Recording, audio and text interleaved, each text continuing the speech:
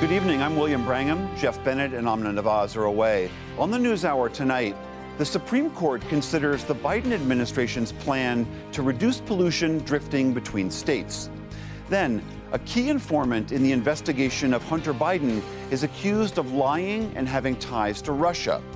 And the future of the United Nations Humanitarian Aid Agency in Gaza hangs in the balance after allegations some employees helped with Hamas's October 7th attack.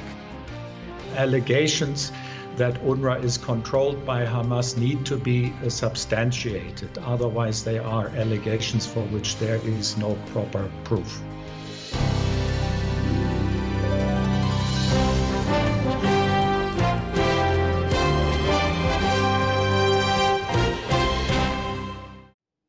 Welcome to the NewsHour. A top Israeli official is offering new hope tonight for a deal to free the hostages in Gaza and pause the fighting there. Benny Gantz is a member of the Israeli War Cabinet, and he spoke today at a news conference in Tel Aviv. There are ongoing attempts to promote a new hostage deal, and there are promising early signs of possible progress. We will not stop looking for a way, and we will not miss any opportunity to bring our people home. Gantz also warned that if there is no deal, fighting will continue into Ramadan, the Muslim holy month that begins in March.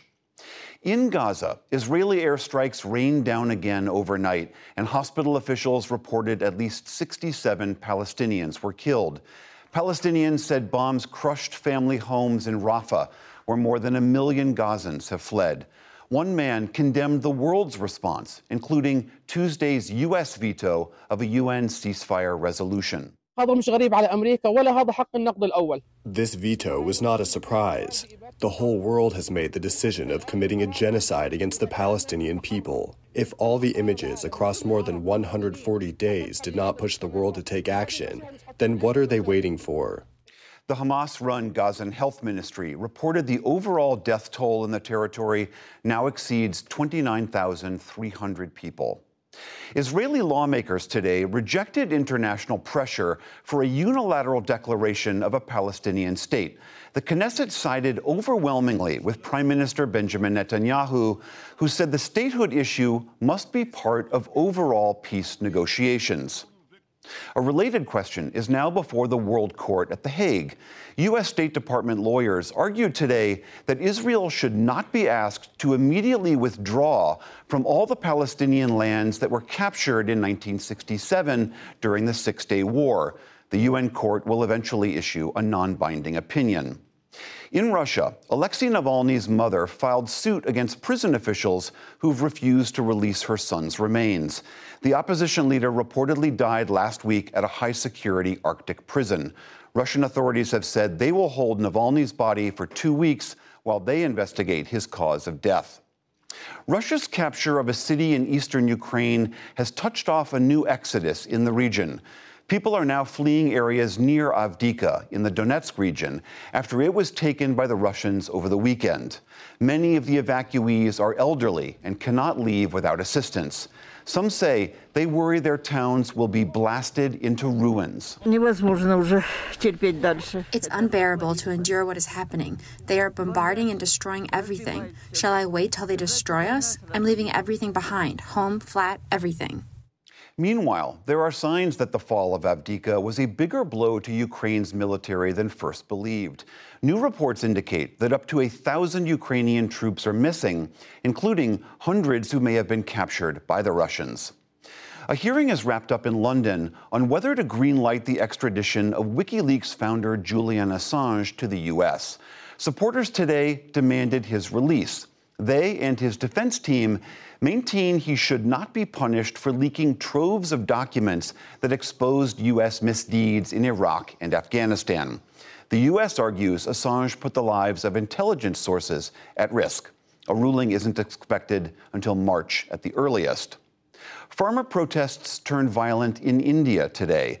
One protester was killed after farmers fought with police who fired tear gas. The farmers are marching toward New Delhi to demand higher prices for their crops. And in Spain, farmers drove hundreds of tractors into Madrid to denounce European Union policies. It was their largest demonstration yet. Back in this country, the gap in campaign cash between President Biden and former President Trump is getting wider. The Trump campaign reports it ended January with $30 million on hand after spending more than it took in. Biden's re-election campaign jumped to a surplus of $56 million. And on Wall Street, tech stocks drifted lower again while the rest of the market managed fractional gains.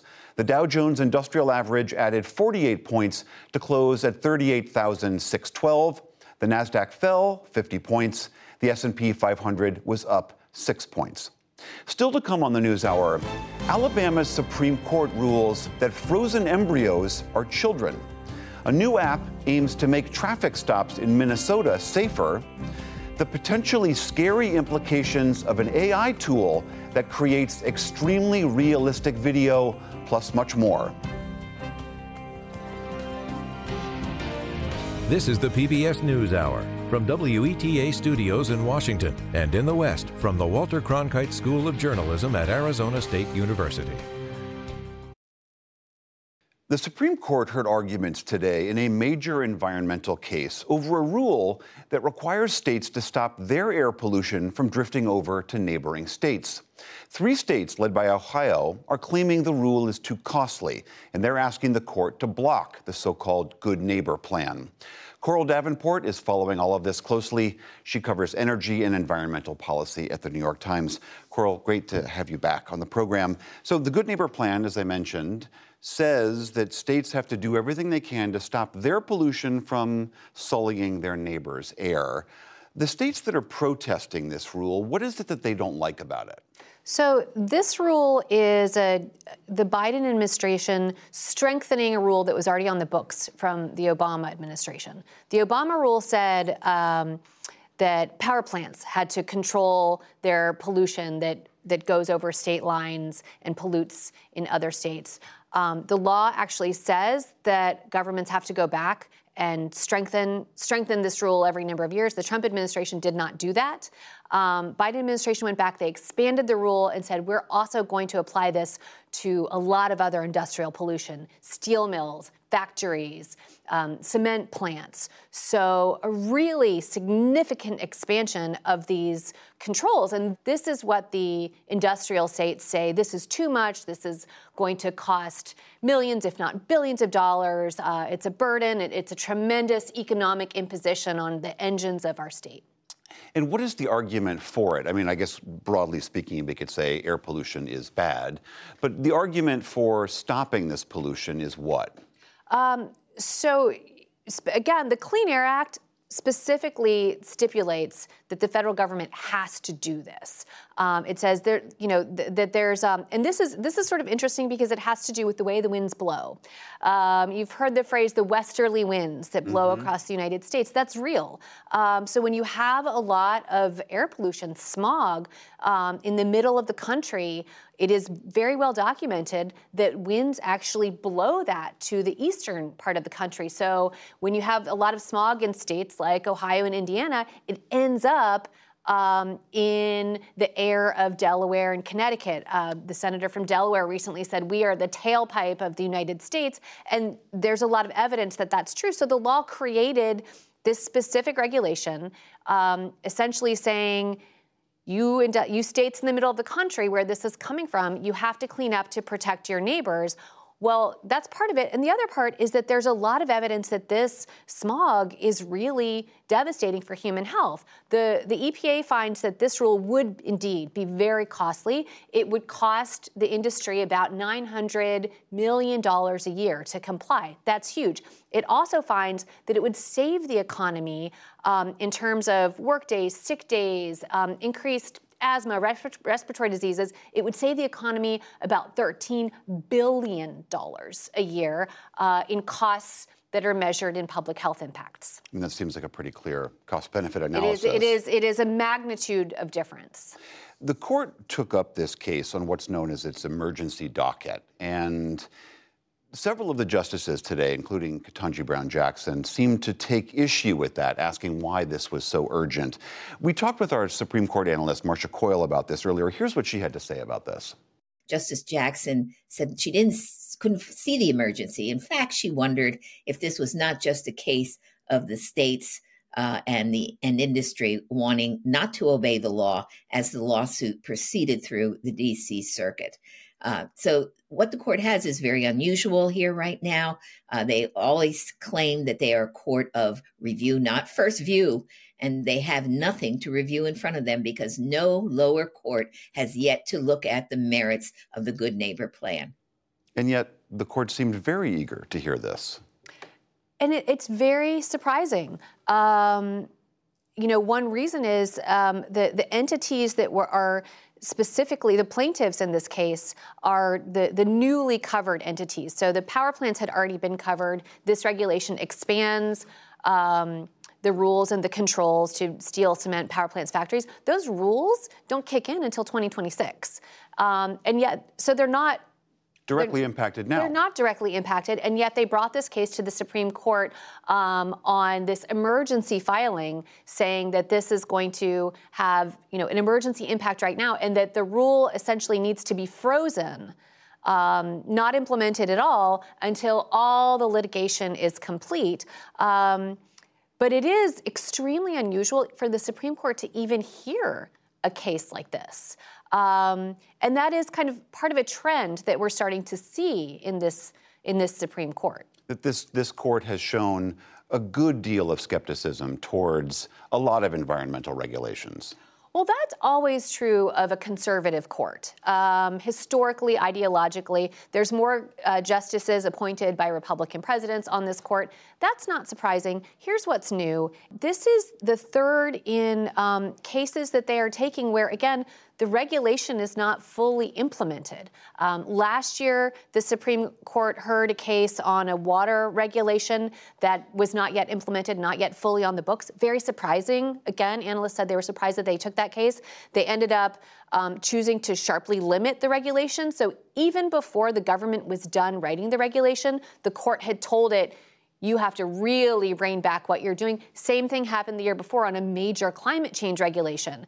Again, very unusual for the court to have even taken up the case before the regulation was even done. The court told the government, you're really restricted in what kind of regulating you can do. That regulation still isn't out, but the government is taking its marching orders from the court on how it can write these rules. This is a new trend where it's not just conservative justices expressing skepticism of regulation. It's sort of taking it to a new level of ruling, on these policies before they're even on the books and dictating to the federal agencies what they can then do, kind of handcuffing them before they're even done with their work. And it sounds like from the arguments today that the same thing might happen again. Coral Davenport of the New York Times, always great to see you. Thank you. Always great to be here.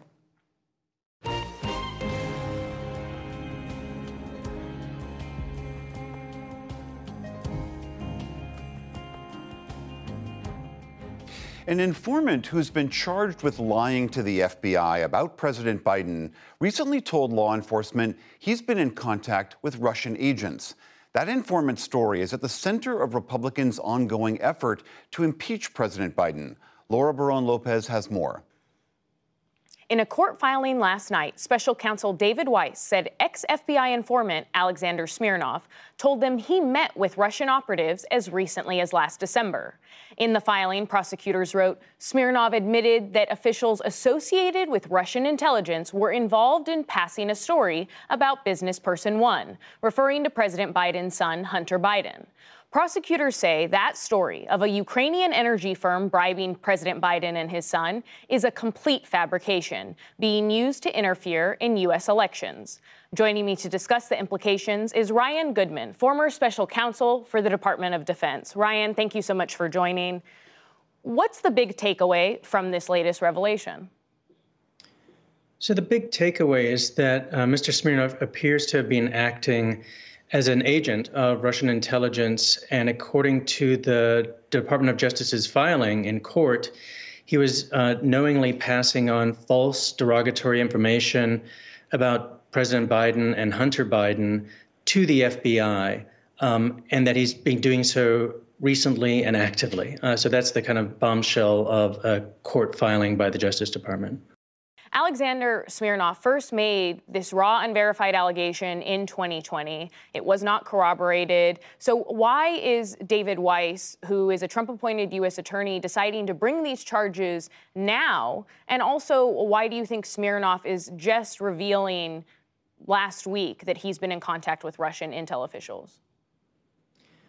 So it seems as though Mr. Weiss has been building a case against Mr. Smirnov, and that the FBI knew along the way that Mr. Smirnov was telling them lies and fabrications. They were able to corroborate, in a certain sense, that these were falsehoods because his chronology didn't line up. The times he said that he met with a Burisma company didn't line up. He made an allegation about Hunter Biden's being in a country that Hunter Biden never visited. So I think it's all about building that case to be able to prosecute him fully for false statements to the FBI. And then now we have this mountain of new evidence and allegations in the court filing because the Justice Department is trying to implore the judges to not release Mr. Smirnov before trial. So that's where all this new information comes in.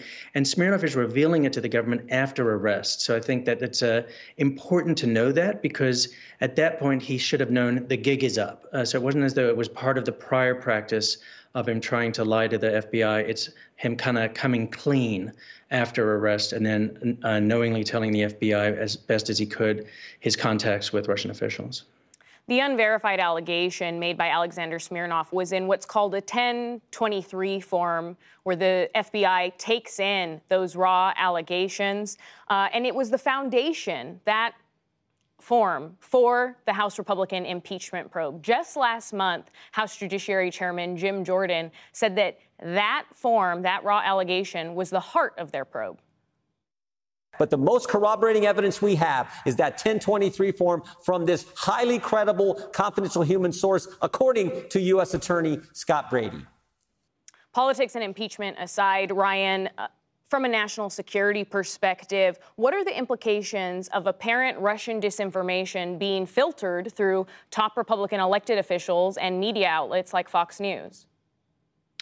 So in a certain sense, that is the goal of the Russian Kremlin disinformation campaigns inside the United States. They want to divide us. They want to upset and overturn, in a certain sense, our institutions. So if they can do something as much as fuel an impeachment process against a sitting president, that's already a success. And I think that's, to me, when I read this court filing, was one of the most alarming parts of it, just how much the Russian intelligence operation had in some sense succeeded in jump-starting this process.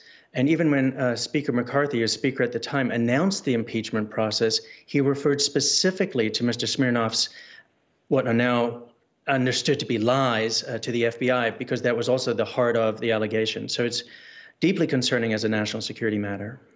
What do you think the implications are for the House Republican impeachment inquiry? I have to think that the Republicans themselves would have to go back to the drawing board. This really does undermine a fundamental building block of the impeachment. So many of the allegations about President Biden having been bribed are coming from Mr. Smirnov. So many of the statements made by House Republicans in favor of impeachment are traceable to him. In this filing, Special Counsel David Weiss said, quote, "The misinformation he is spreading is not confined to 2020. He, being Smirnov, is actively peddling new lies that could impact U.S. elections after meeting with Russian intelligence officials in November." Do you think that the damage is done and that this is just the tip of the iceberg when it comes to potential Russian interference ahead of 2024? So I think a lot of damage has already been done. He really has, in a certain sense, this particular individual had an enormous effect on our political psyche and what's happened on the Hill and the corridors of power. So I think that's already happened. I also think it is a tip of the iceberg, but what's so astonishing about the court filing is, unlike the prior instances in which this goes according to the Russian playbook, we have direct information about Russian intelligence officials being right there in this operation. Before it was about cutouts, like Mr. Smirnov himself, but here it is Russian officials. In fact, Russian official number one is identified as somebody who has a direct line to the highest levels of the Russian government. And we can all understand what that means. That's what the DOJ says in the filing. So I think this is, in a certain sense, a tip of the iceberg. There's no way in which this is the only aspect of this Russian disinformation campaign. It's just giving us an indication of what they're trying to do to the country during especially a presidential election cycle. Ryan, as we talk about this, Congress is in the middle of a heated debate about aiding Ukraine against Russian invasion. And just last week, the leading GOP presidential candidate, former President Donald Trump, said that he would encourage Russia to invade NATO allies if they don't spend enough on defense. So how does this latest revelation of the ex-FBI informant having connections to Russian intelligence officials fit into the bigger picture? So I think it's part of Vladimir Putin's overall strategic plan. His main goal is to do something like divide the West, certainly to divide NATO or have NATO break up at a certain point. So at some level, I think it is to do what he's done in the past, which is to support a candidate who has that as part of their agenda.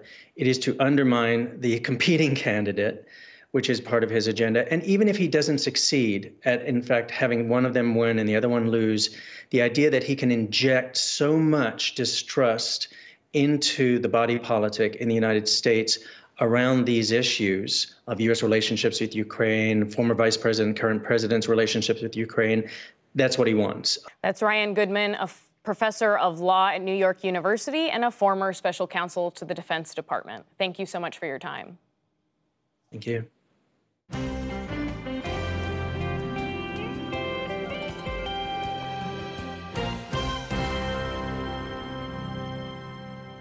The UN acknowledged today that aid deliveries into Gaza have dropped dramatically, threatening a population where hunger is spreading.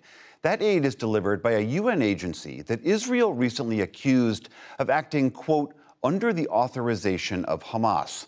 Some Israelis have called for its abolition, and the U.S. has frozen its funding. Nick Schifrin examines the question and fate of UNRWA. When Israel was born, so was UNRWA. The UN created the UN Relief and Works Agency to serve 750,000 Palestinians who fled or were forced out of what is now Israel. 75 years later, UNRWA serves their descendants, nearly 6 million Palestinians in Gaza and across the region, with schools, health clinics, and especially today, humanitarian assistance. But during Hamas's October 7th terrorist attack, an Israeli dossier says 4 UNRWA staffers were involved in kidnapping Israelis. 6 UNRWA staffers in total infiltrated into Israel. And it said UNRWA acts under the authorization and supervision of Hamas. And underneath UNRWA headquarters in Gaza, Israel said it found a Hamas tunnel. In response, the U.S. and Germany, UNRWA's largest donors, and a dozen more countries have frozen funding. UNRWA says if the funding doesn't resume, it will have to stop delivering aid in Gaza by the end of the month. For 2 perspectives on the allegations against and the future of UNRWA, we turn to Reserve Israeli Colonel Grisha Yakubovich, who was the former head of the Civil Department of Coordination of Government Activities in the Territories, known as COGAT, from 2012 to 2016. He is a current expert with the Israeli think tank, the Miriam Institute. And Matthias Schmale was the UNRWA Director of Operations in Gaza from 2017 to 2021. He now advises the UN Development Regional Office in Ethiopia. Thank you very much. Welcome, both of you, to the NewsHour. Matthias Schmale, let me start with you. The dossier that Israel has released on Hamas on October the 7th that I just referred to not only refers to UNRWA staffers' activity on October the 7th, but it says that 10% of UNRWA's 12,000 employees in Gaza are either members of Hamas or Palestinian Islamic Jihad. When you ran UNRWA in Gaza, you actually had to fire some half a dozen members for their links to Hamas. Do you find the Israeli dossier credible, and what's your response to it? To the best of my knowledge, I have not seen the dossier itself. And to the best of my knowledge, UNRWA itself has not been given the dossier and or substantial evidence to back up the claims that up to 13 UNRWA staff were involved in the horror that was inflicted in Israel on October 7. Secondly, based on my own experience of almost 4 years in Gaza, I find the claim that 10% of UNRWA staff are active members of Hamas grossly exaggerated. My senior management team consisted of about 12 to 15 people, most of them Palestinian, and in my experience, again, over 4 years, none of them were closely linked or had sympathies for Hamas. Grisha Yakubovich, is it grossly exaggerated to suggest 10% of UNRWA is Hamas? When the IDF says that 13 UNRWA employees were involved in the horror on October 7th, so the IDF has the evidence, and it will not, nobody will declare something like that because, we have this desire to say it. Now, if you remember the tunnel that was found under the UN, the UNRWA headquarters, all the technology underneath the headquarters is something that will not be built in a year or 2 years. It's something that should take at least 5 years, 6 years minimum. This is a huge tunnel with tons of technology that it's all from Iran.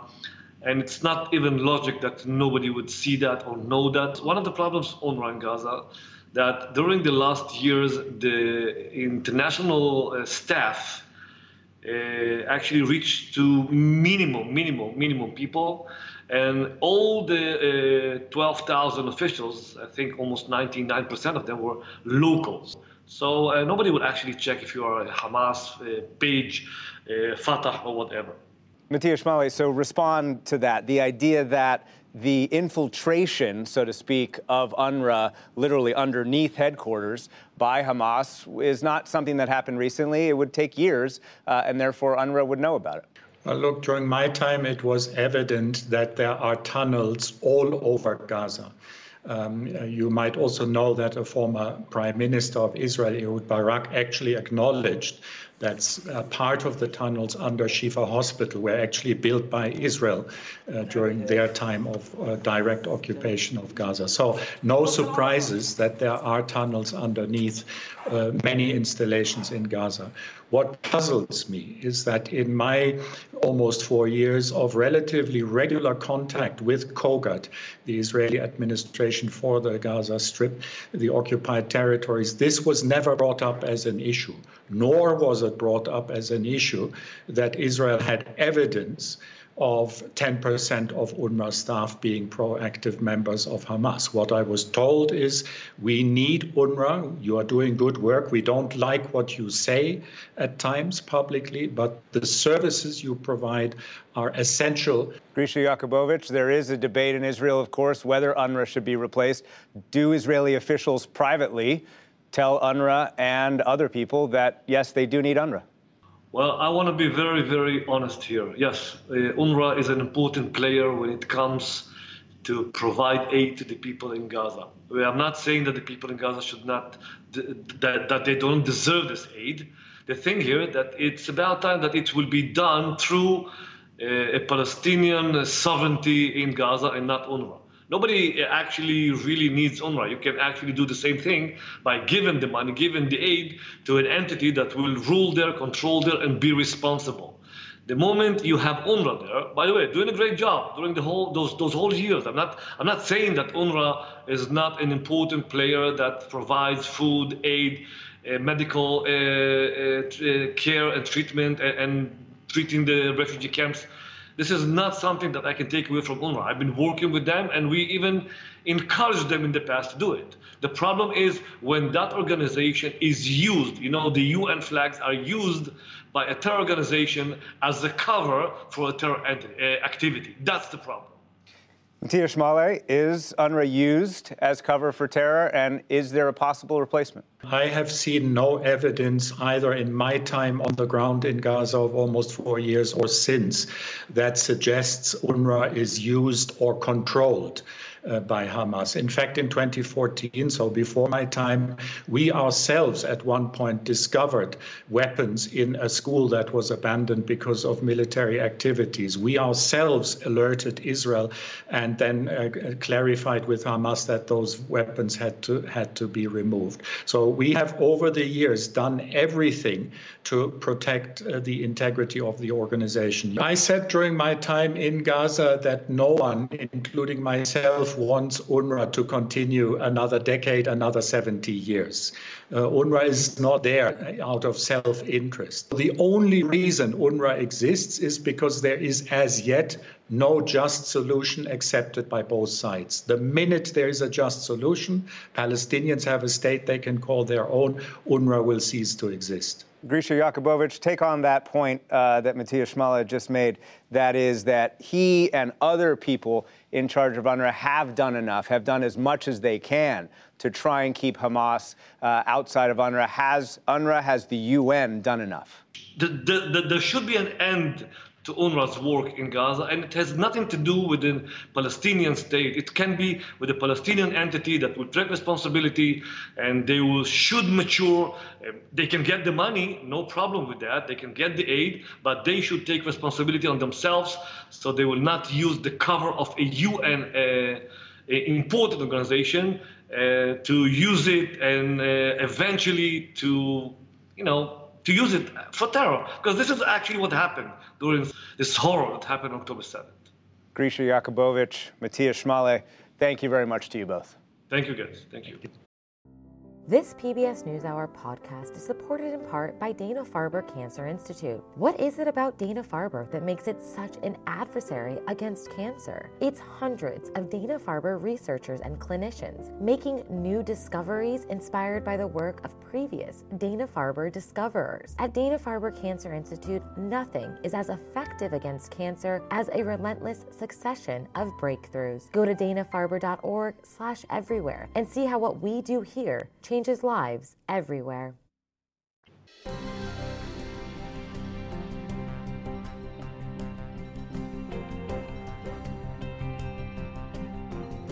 A decision from the Alabama Supreme Court has alarmed doctors, patients, and reproductive rights advocates. On Friday, the court ruled that frozen embryos created through in vitro fertilization, or IVF, are legally children and thus protected. The designation of personhood could have significant repercussions for reproductive rights. Stephanie Tsai looks at the questions raised by this ruling. William, this issue made its way to Alabama's Supreme Court after 3 families sued when their frozen embryos were taken from a clinic and then accidentally destroyed. They sued under the state's Wrongful Death of a Minor Act. Alabama's High Court asserted the law applies to all children, born and unborn, including, to the shock of many, frozen embryos. Today, the University of Alabama Birmingham Health System said it is pausing IVF procedures because of a fear of prosecution. For more, I'm joined by Mary Ziegler, a legal historian and expert on reproduction and health care. Mary, thank you, as always, for being with the NewsHour. About 2% of all babies born in this country are conceived through assisted reproductive technology. What are the concerns about how this decision will affect reproductive rights and options? Well, I think the decision casts a shadow on a lot of options that usually are available through IVF. So, for example, if people have extra embryos, they can no longer be destroyed. They can no longer be donated for research in Alabama. It's not even clear what the legality of storing them would be, or if potentially they'll need to be implanted. And then there's just the simple fact, as we've seen with the University of Alabama and Birmingham, the threat that if embryos are inadvertently damaged or destroyed, that could lead to lawsuits or even to criminal prosecutions, which I think is going to have a tremendous chilling effect on fertility care in the state. Mary, I want to read an excerpt from the Chief Justice's concurring opinion. The people of Alabama, he says, have declared the public policy of this state to be that unborn human life is sacred. We believe that each human being from the moment of conception is made in the image of God, created by him to reflect his likeness. So the Chief Justice there invoking scripture from the Bible in a legal ruling. What is your take on that? Well, I think this is a sign of the ascendance of the Christian legal movement, which I think is distinct from what we're used to thinking of, right? It's not the Federalist Society. It's part of a conservative legal movement that asserts that the Constitution is a Christian document, that the nation is a Christian nation, and that there should be no daylight really between church and state when it comes to interpretation of the law. And the Chief Justice was making the point that in his view, the people of Alabama have already embraced that position. It's striking to see this in a court ruling, right? This is not coming from a social movement. And I think it'll shift the Overton window and make it more likely that we'll see more language of this kind from other courts. The Overton, of course, being what overturned Roe v. Wade. We spoke to an OBGYN and fertility specialist, Dr. Amy Avazadeh, about this, and she said she is horrified by this decision and what it will mean. Embryos are precious cells. They're very precious. They have the potential to turn into a baby, the potential. But an embryo is not a child, is not a baby. They have a chance to become one. But anyone who knows even the smallest bit about IVF knows that an embryo is a chance for a baby. The concern here is that patients who are doing testing in Alabama, they might be forced to use embryos that they didn't want to use. They might not be allowed to freeze embryos, and they might have to transfer everything they have. It might change how you do IVF, where people will be freezing eggs and only creating embryos enough to transfer so they have none left over. Or what we're seeing now, IVF is going to halt completely. Those are some of the concerns that you also brought up. But 11 states have passed laws defining personhood as beginning at fertilization. So should women who are doing IVF or seeking IVF treatment be worried that this Alabama decision may affect them? I think it's hard to say, right? I mean, so there are some states where personhood it's not clear if it's legally operative. It's sort of a policy that's been declared by the state, but it's unclear how much teeth, how if it has teeth in terms of actually affecting people concretely. But I think, again, because some court had to be first, someone had to be the first to say, we think that a fetus or an embryo is a person. And now that the Alabama Supreme Court has done this, I think we would expect to see either legislators or state courts in equally conservative states with similar personhood policies being more willing to make the same kind of move. So I think this is something that should concern people who are pursuing infertility treatment in all of those states, and indeed elsewhere in the country, too. Does it end with this decision, or is there any legal pathway forward, especially given that Roe v. Wade has been overturned? Does this run afoul at all of any federal rights or other constitutional rights?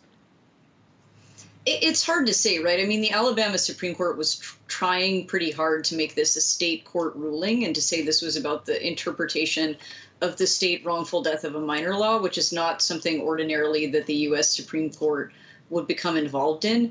You could imagine federal constitutional claims raised by people who want to pursue IVF.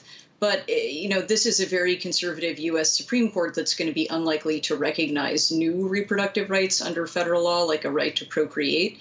So I think while that's theoretically possible, the Alabama Supreme Court is likely to be the last stop in this case. Mary, you are really an expert on what has happened since the overturning of Roe v. Wade. Where would you put this decision in the spectrum of reactions we've seen since the Overton decision? Well, I think it's a big indicator of what's coming next, right? So I think a lot of Americans believed that when the Supreme Court overturned Roe v. Wade in the Dobbs decision, that was the end, right? That the people who believed that a fetus or an embryo was a person had won and they would move on to other issues. In fact, I think this decision is a reminder that personhood, right, this idea that a fetus or embryo is a rights-holding person, has been a motivating reason for many people to join the anti-abortion movement really since its inception in the 1960s.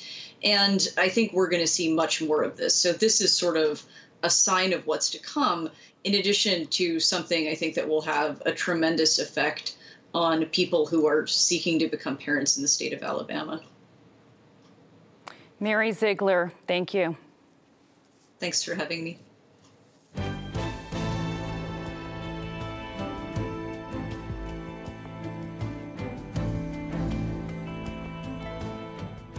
The murder of George Floyd thrust Minnesota into the center of the debate over police misconduct. As Fred DeSam Lazaro reports, one effort coming out of that painful period hopes to make traffic stops safer. It's part of our coverage of Race Matters issues and Fred's series, Agents for Change. For decades, there have been tense relations between law enforcement authorities and Minnesota's communities of color, punctuated by high-profile police-involved shootings. I have to tell you, I do have a firearm on me. It was the 2016 death of Philando Castile during a traffic stop near St. Paul and the protests that followed that brought three 20-something black men together. I grew up playing with the Castiles, as did Andre, and I remember even a conversation that Andre and I had where we said, how can we do something to be a part of the solution? And I think when George Floyd occurred, the realization of what we needed to do really came to fruition.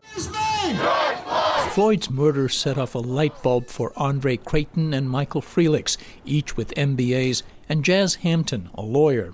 It also cracked open the door to startup funding for their idea, as venture capitalists, philanthropists, and many corporations pledged their support to addressing issues of race and equity. The three left corporate careers to launch an app they called Turn Signal. If you are pulled over, simply launch the Turn Signal app. Its marketing slogan is, "We put an attorney in the passenger seat." Hi, Thomas. I'm an attorney with Turn Signal. The company now has about 50,000 subscribers at $60 a year, and 400 lawyers in 50 states have signed on. They do not act as attorneys, at least not yet. Instead, they're given specific instructions by Turn Signal on how to guide the driver to de-escalate.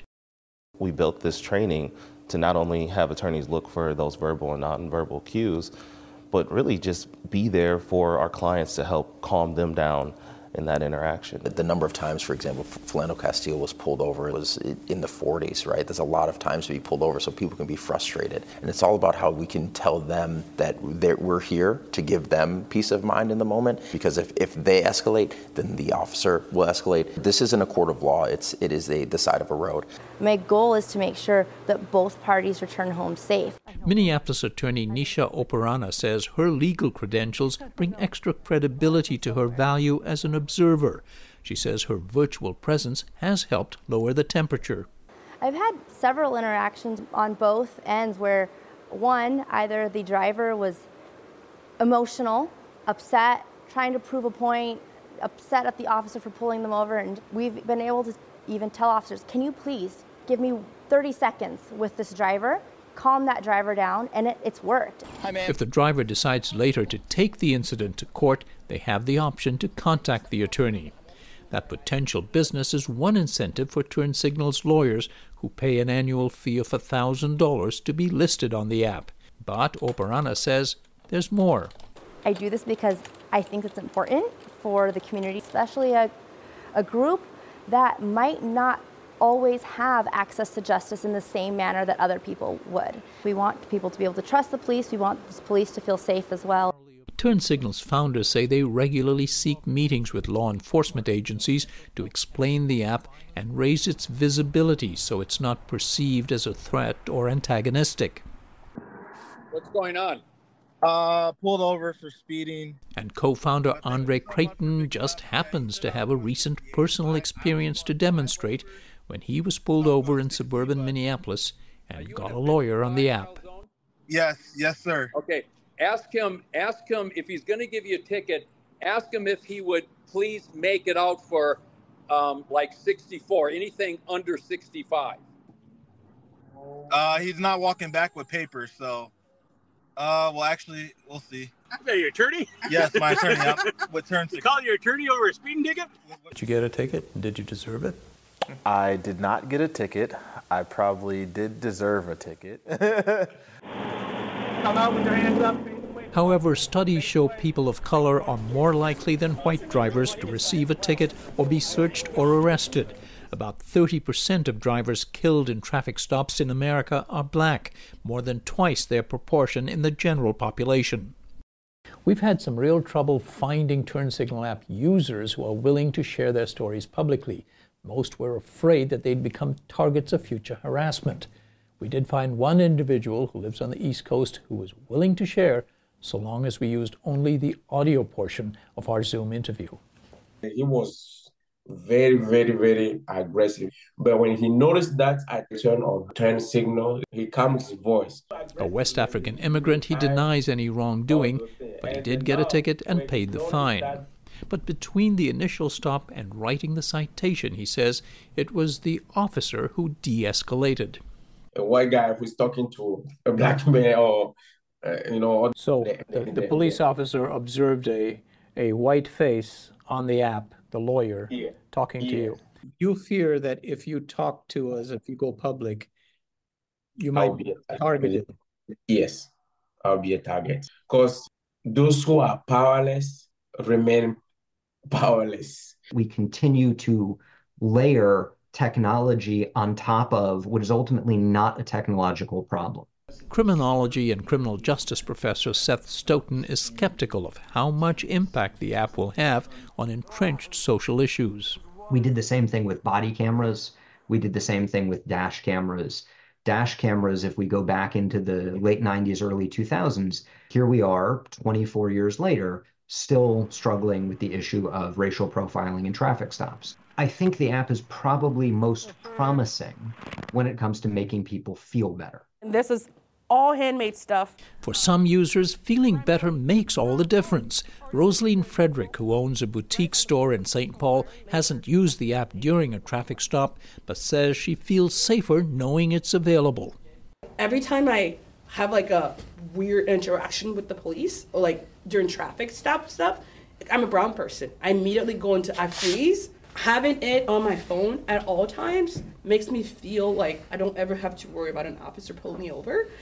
That peace of mind also pays a public health dividend, says Turn Signal's Michael Frelix. Racism is a public health crisis, and where you live and where you work and where you play factor into your overall health as a human being. And so there's a lot of organizations that still truly do believe in that.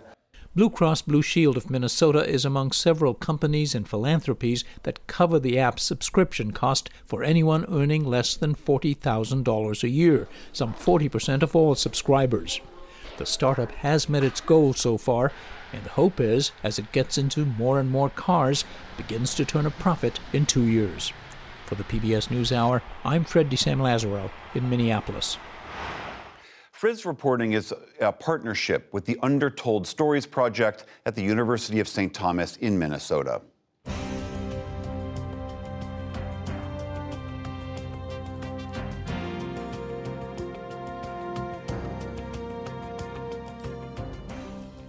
I want to show you some video.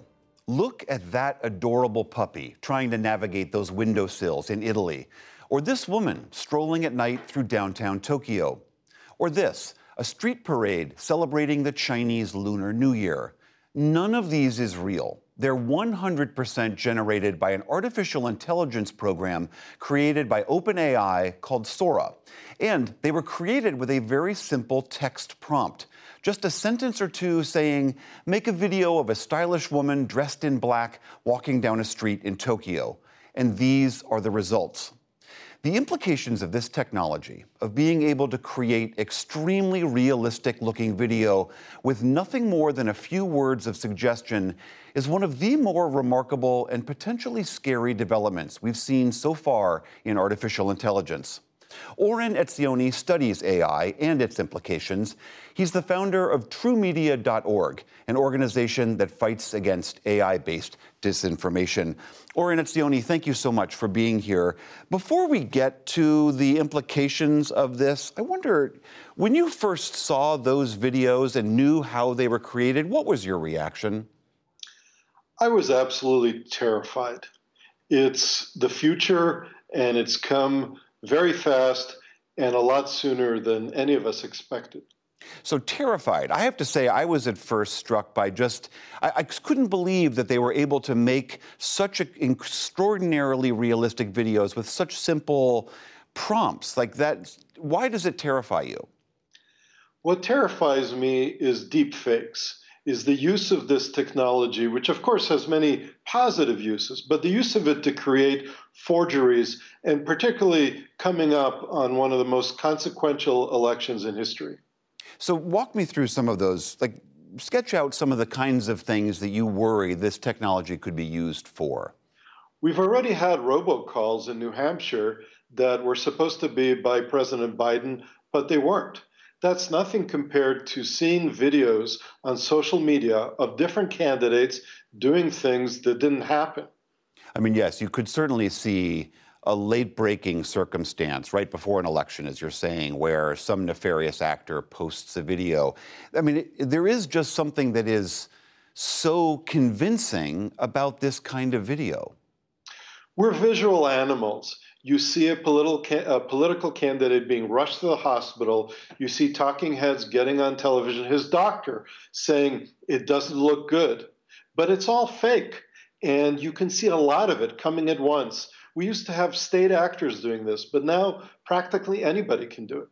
I mean, what is the solution for this? I mean, some of the bigger companies say that they'll put these so-called watermarks, sort of transparent image that will be imprinted on the video to signal that it is generated by AI.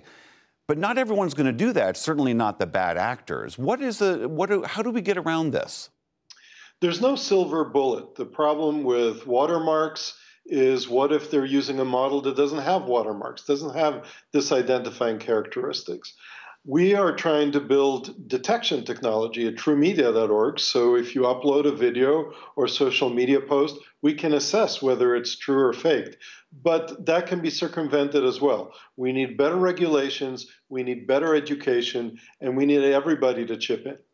I mean, there are times where you can see the fakery. I mean, AI seems to have a hard time depicting human hands for some reason. And even OpenAI on Sora posted some examples that are clearly where the software is off. But isn't it just going to be this constant escalating arms race of new creations and then the trying to play catch up with detecting that fakery? This is moving so fast, it's going to get worse before it gets better. And with low-resolution video that looks like it's shot by a phone, you often will not be able to tell whether this is fake or real. I mean, right now, right, I'm talking to you via Skype and you're sitting in Mexico. It's hard to know that that's really you sitting there.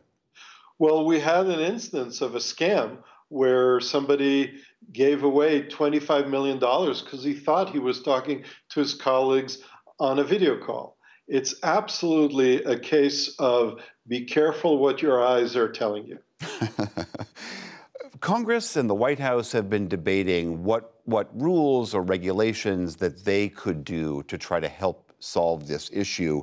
Do you think that there is a tool or law that could come out of Washington that might address this? We are seeing laws and regulations coming out of the states, already passed in several states, including California, Washington, Minnesota, etc., prohibiting deepfakes 30 days, 90 days before the election. So I do think that there are things we can put in place. I don't know if they'll come out of Washington, but they'll be in place. It won't solve the problem because foreign adversaries can do this sort of thing as well. We need to step up and do whatever we can. So you think the genie is sort of out of the bottle here? Genie's out of the bottle. It's just a question of how much damage it'll do in what's a very close election. All right, Oren Etzioni of truemedia.org. If that really is you sitting there, it's a pleasure to talk to you. Thank you so much. Pleasure is mine.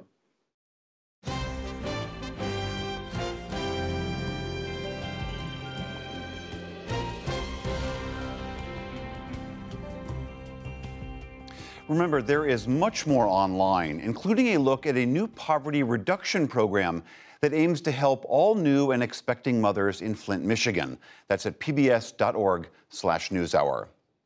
And that is the NewsHour for tonight. I'm William Brangham. On behalf of the entire NewsHour team, thank you so much for joining us.